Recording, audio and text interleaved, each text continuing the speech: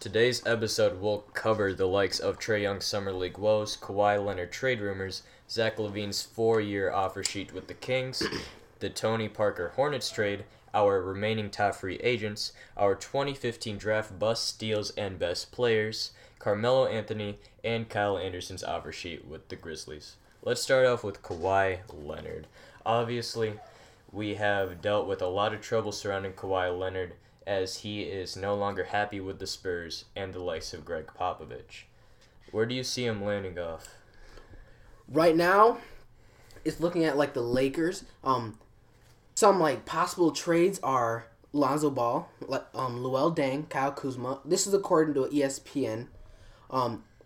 By that I mean like the Lakers would get Kawhi Leonard, the Spurs would get Lonzo Ball, Luol Deng, and Kyle Kuzma, and the Magic would get Joffrey Laverne, the 2020 Lakers second-round pick, $1.7 million in cash. That's just one of them. I wouldn't take that for the Lakers, but we also have one with Philadelphia. The 76ers would get Kawhi Leonard and Derek White, who was drafted last season. Spurs would get Robert Covington, Markelle Fultz, and future draft picks. There's no certain draft picks yet, but All right.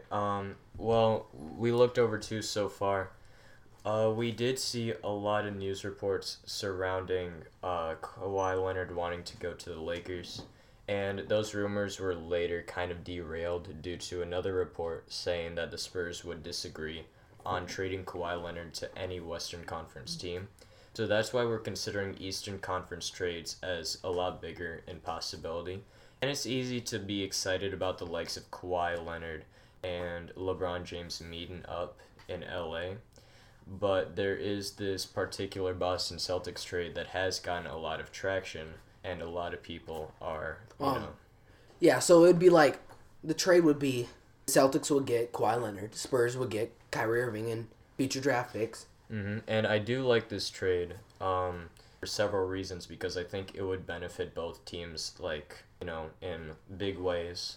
The Spurs, for example, when they get Kyrie Irving, if they get Kyrie Irving with this trade, Dejounte Murray is the point guard in San Antonio's system right now. Yeah. And he is a decent role player, in my opinion, but he's not necessarily starting caliber, right? Yeah.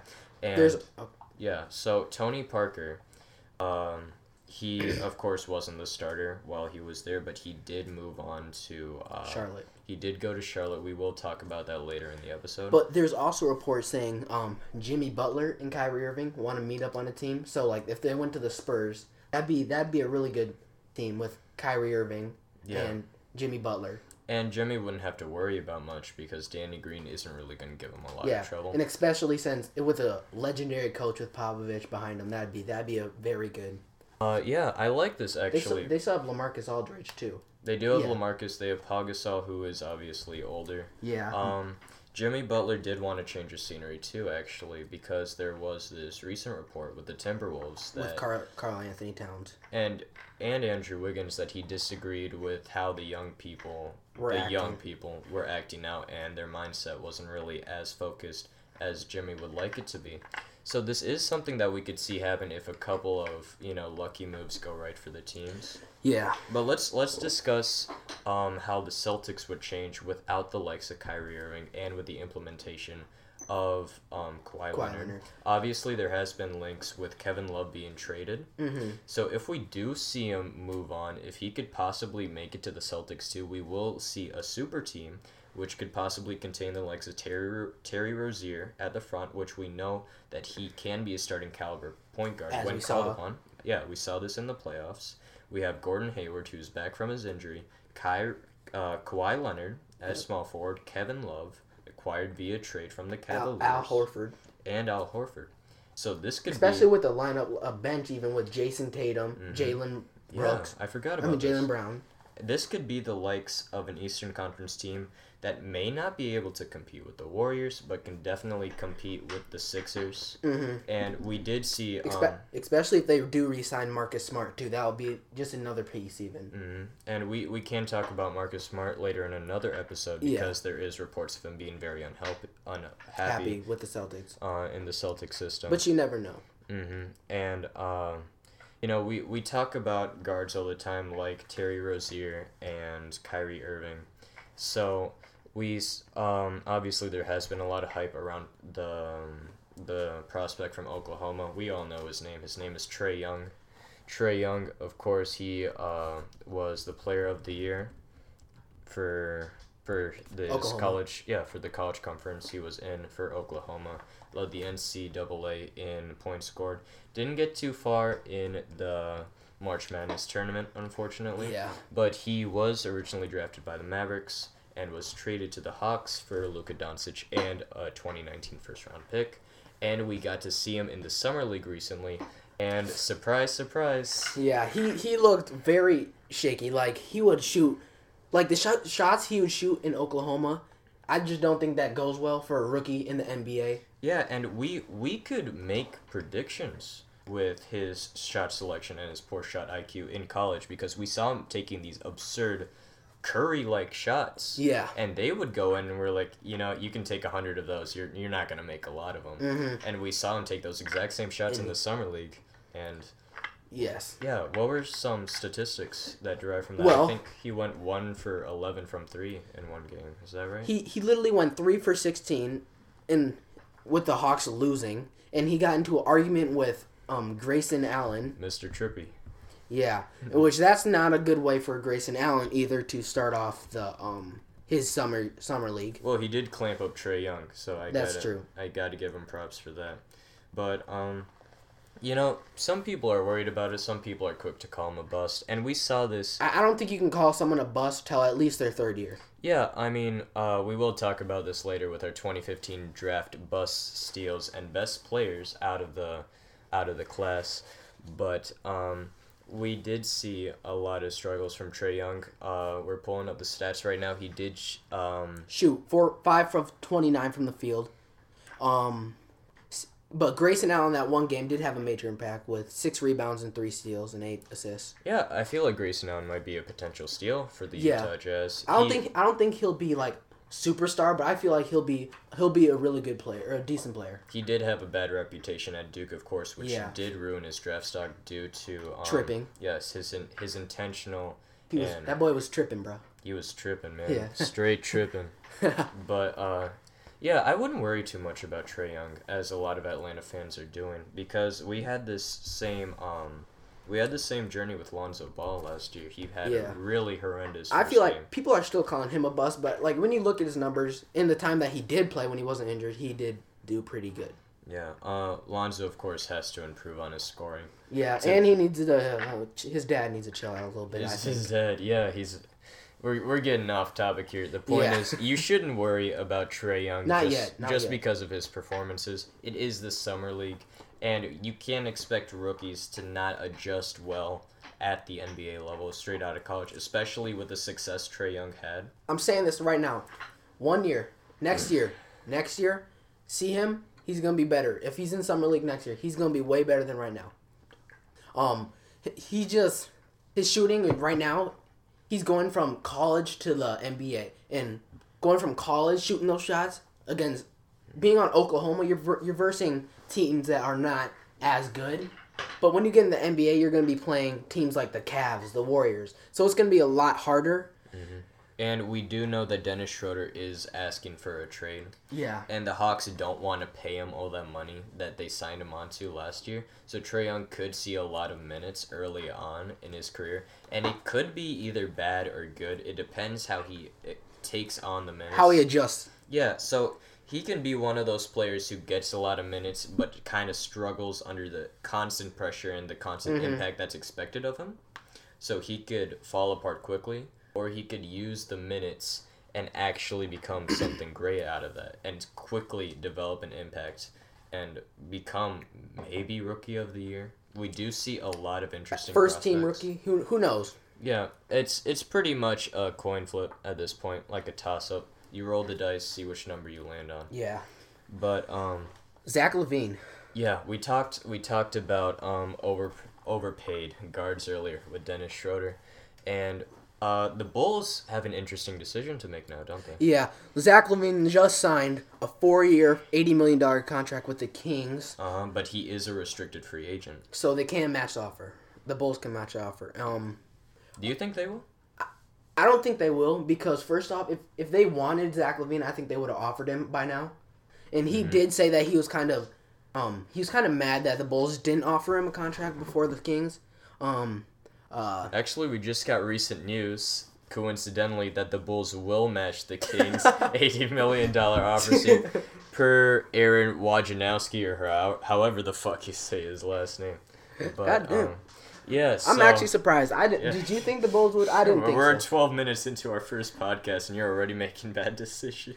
Well, honestly, I think if the Kings did get Zach LaVine, that would be a lot. The Kings, honestly, they're a terrible team. I'm going to be straight honest with you. They did draft a lot of good people in Gary Trent Jr. and Marvin Bagley. Uh-huh. And De'Aaron Fox. Yeah, with another young talent like Zach LaVine coming back in, bringing a lot of hype with him. Yeah, I do think if they would sign Zach LaVine, it would be an interesting backcourt. Yeah, De'Aaron Fox, Zach LaVine. But Zach LaVine isn't that tall of a guard, is he? 6'5", I think. 6'5". 6'5". Shooting guards, especially, there's a lot more physical demands at this level of basketball. So it could be, the Kings probably would have run a smaller ball type of thing in their, they do have they have a really young starting in there, and their bench is really young. They have Frank Mason, Justin Jackson, Willie Cauley-Stein, Harry Giles. They did get they have Zach Randolph still as a veteran, and we could possibly see Marvin Bagley under Zach Randolph's wing, and he could eventually be groomed into one of the. I feel like if the Kings got him, that'd help a lot. Yeah. But moving on to Tony Parker. Tony freaking Parker. That guy was amazing. 5 rings with the Spurs. And he just decided to leave to go to the Hornets, which I feel had to be a hard decision. Going to the Hornets, especially. Well, Tony Parker had a lot of heartbreak in his career already. He did miss out on a couple rings due to LeBron James' dynasty in the Heat, which is arguably the first super team that we've seen in the century, in our current century. And now it's just it's too much. It's too many super teams right now, I think. Tony Parker, of course, spent 17 seasons, his first 17 seasons with the Sacramento Spurs, not the Sacramento Spurs, the San Antonio Spurs, coming in as a rookie at age 19 in 2001-2002 season. Until 2010, he played a lot of games, I think. Yeah, he did really well to stay. Injuries they've started since 2011 and 12. They've started to deteriorate his career, but before that, he was a really healthy person. I think. 6-time All-Star, he played beside the likes of David Robinson, Tim Duncan, and Manu Ginobili. Him and Popovich, they were close, man. But earlier on last season or this season, I can't really remember. He was popularly benched for Dejounte Murray due to his falling off and him not really adjusting to the fast style of play. He would be able to Euro step his way around any type of problem that he would come across, but his age has caught up with him. He's 35 years old, and he should be glad that he's still able to garner $10 million. In my eyes, he's probably worth the money that he is getting. I think so. He's not he's not as good, but he's not bad anymore. So now we know that he probably won't start again in his career. Yeah, in my eyes, I don't see why he went to the Hornets though. No, because just the bench again. Yeah, I understand that. Staying on the topic of Spurs-related news, we have recently gained information that Kyle Anderson accepted a $37 million 4-year offer sheet with the Memphis Grizzlies. Yeah, looking at his stats he's been playing 4 years. He's going into his 5th year right now with the Spurs. Oh, 4th year with the 4th year. Yeah. His first year, his rookie year, he averaged 2.2 points per game. Ouch. Yeah, and it didn't get that much better. His second year, he said, okay, I'll get 2 more points per game. 4.5.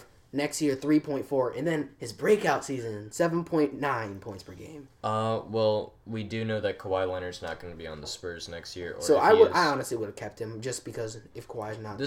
Yeah, I think the Spurs should match the offer sheet because Kyle Anderson can run the offense, which is a unique talent that he has, while also being able to play the 3 or the 4 spot. Yeah. Of course, you don't want to pay a player like Kyle Anderson, no offense to him, $37 million over 4 years. So it is another uncomfortable spot for the Spurs to deal with.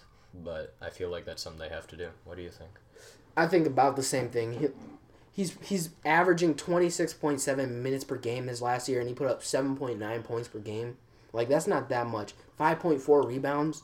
Mm-hmm. Yeah, I just don't see why he got all that money. I guess it is the modern day NBA when teams have so much money to spend. Mm-hmm. So I guess he played 74 games. His rookie season he only played 33, but moved up to 78, 72, 74. So he is fairly healthy in my head. Mm-hmm. Maybe that's why, just to play good bench role, I guess. Yeah. Okay, moving on, you guys, to who I honestly... 2015, that's 3 years ago in the draft, so you can probably consider an NBA prospect or NBA player a bust by now. And it is something that is still debated, when we talk about... He could somehow, maybe, if he finds the right team, just do good. But anyways, my bust is Jahlil Okafor, the 3rd pick in the draft to the 76ers. He's a 6'11". Right now, he's 22 years old, but he went to Duke. What pick was he? The 3rd. 3rd? Yeah. But his stats, honestly, aren't that bad, like, this past few years, but it's just not fitting into what he should be. Yeah, we talk about, popular top 3 picks who at the time seemed like maybe misfits, and people were kind of worried about that, and they had a right to be worried. For example, it was the 2012 or 2013 NBA draft where Michael Kidd-Gilchrist was drafted to the Charlotte Bobcats. And there was a lot expected from him, but as a forward who couldn't shoot to save his life, but as with a that huge weirdo form. Yeah, and he was a huge defensive asset, but he was a liability on offense. He did turn out to be considered a bust. He is still playing with the same team. I don't think he's a bust in my head, honestly. You don't think he's a bust? No. Well, that's a debate for another episode. Yeah. But I think Jahlil Okafor is kind of drawing parallels to Michael Kidd-Gilchrist. Like, looking at his numbers, for how many minutes he played, if they're not bad, I guess. It depends on the way you look at it. Playing for the Nets this season, he played 26 games, 12.6 minutes, 6.4 points in those 12 minutes. 2.9 rebounds. For a center, you should easily get more than 2.9 rebounds. But yeah. So technically you got 3. But the season before that with the 76ers, my man's played 2 games, 12.5 minutes, 5 points, and 4.5 rebounds. Okay. For my bust, I chose Frank the Tank out of Wisconsin with the 9th pick to the Charlotte Hornets. Ironically, also the team that Michael Kidd-Gilchrist plays on. But he came into the league at age 22, played all 81 games. He never really had an issue with injuries, and he did start a couple games last year, 16 in fact, but I don't see him playing as what's expected to be the standard for a top 10 pick. Yeah, or for what he should have been, I guess. He is playing bench role to...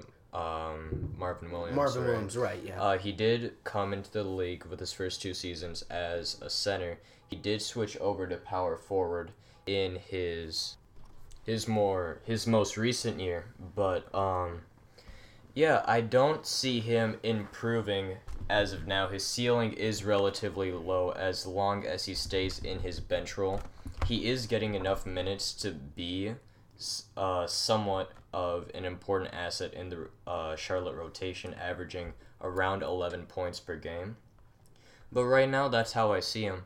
There isn't that many busts of the 2015 draft class as far as we're concerned, but I do see Kaminsky as... Are you kidding me? One. No, sorry to say this, guys. I just had to interrupt him for a second. There's a lot of busts in the first 10, I could say. Well, I meant busts not as obvious as Kaminsky could have been. You look at, just... This was just, honestly, the first 2 picks were decent, and then after that, Devin Booker, and then that's pretty much it. Everyone else is, unknown. Look, You don't need a lot of brain cells to call Mario Hezonja a bust. Top 5 pick, averaging around 5 points per game. That's a no-brainer. Same with Karl Anthony Towns. He's a bust. Nah, I'm just kidding. But you could say the same about Justice Winslow, maybe. Like, you think so a little bit, maybe. Justice Winslow, wasn't he just injured throughout his career? He's just not doing that much right now. Like, he's in the court and he's averaging numbers, but he's not averaging good enough. Like, he's averaging right now 7.5 points per game. Okay, well, look, it's easy to call someone a bust, but what it really comes down to are those important steals in the NBA draft. So who do you think are some of the steals, some of the NBA GMs that really shined and picked a good player? It depends. Right now, honestly, I could say with the 27th pick, you could say Larry Nance Jr. Because this kid, he's not averaging that good of numbers, but he's doing a good part for his team. Like, I mean, yeah, you do see him on Bleacher Report with the highlights and his impressive dunks and everything. Like, when you look at his numbers, they're not high numbers, but they're good numbers. What do you mean? By good numbers, he's putting up good points. He's doing a lot on defense. What pick was he? The 27th pick in the first round. 27th? Yeah. Like, this last year, he averaged 9 points, 55%, 7 rebounds, 1 assist, 1 steal, and a block. Well, I think if you are picked outside of the top 15 picks, it's a struggle to just remain relevant in the league. Yeah. Not even just maintaining a spot in the rotation or just even people knowing you pretty much in general. Yeah, like, you think about it, it's so hard to be in the league. I feel like if Larry Nance wasn't Larry Nance, like his dad being Larry Nance, I think he'd be a little worse. But honestly, just being at 25 years old, only getting $1 million, I feel when his contract's coming up next, it could be around the teens. I feel like it could be in the teens, especially with a rebuilding Cavaliers. Oh yeah, he could be a big part to that. And Kevin Love is supposed to be traded. And then like imagine that good Colin Sexton, if he's good, Larry Nance Jr., Jordan Clarkson, Henny, J.R. Smith, Tristan Thompson.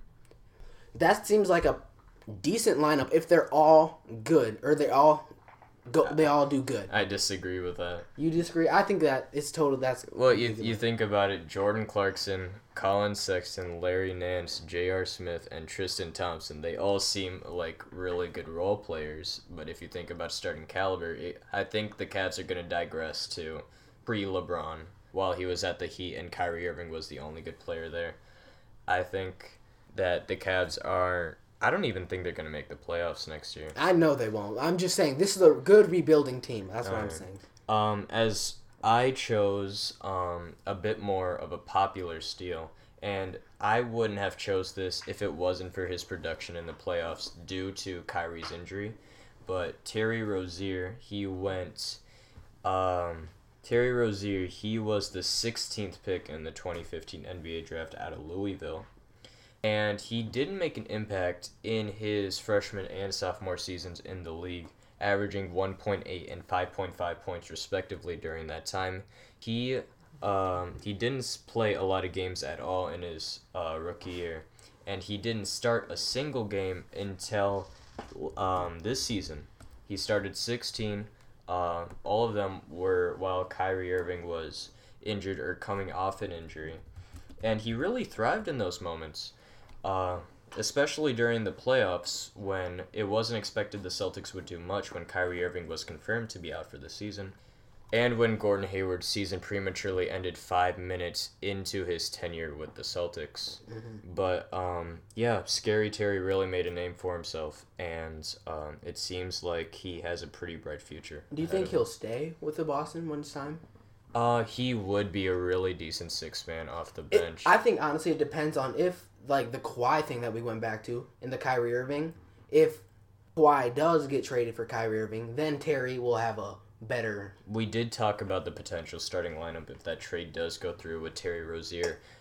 Being at the front court of that supposed super team with Kevin Love, Kawhi, Al Horford, and Gordon Hayward. Especially with Jason Tatum. And Jason Tatum coming off the bench. Jaylen Brown. Or playing at power forward. Yeah.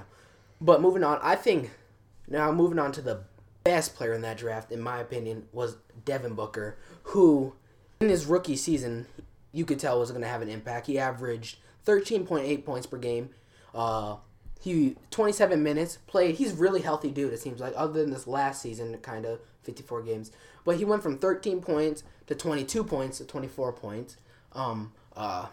Recently, I think they're closing in on the deal right now, actually, is signing a max contract, a 5-year, $158 million deal. That's a lot of money for a young dude his age.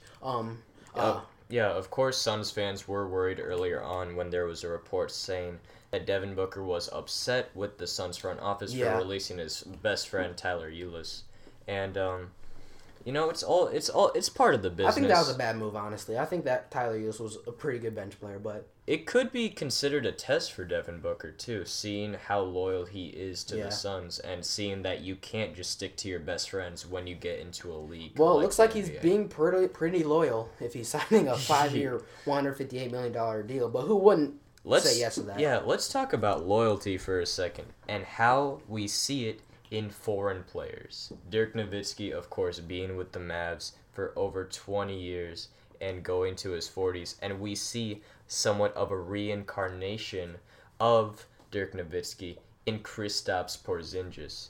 This guy came in to the 2015 NBA draft getting booed by stupid New York fans. Which, by the way, they did that to Kevin Knox on the draft, so who knows? Okay. But did Kevin Knox put in the impact that Kristaps Porzingis put into the New York Knicks so far? But Kevin Knox is also a rookie. A popular Rookie of the Year candidate in his rookie season, Kristaps Porzingis started all 72 games at the power forward spot, averaging 14.3 points, and only went up from there, starting in every single game that he's played for the Knicks, going up a steady 4 points each year from 14.3 to 18.1, and then last season to 22.7.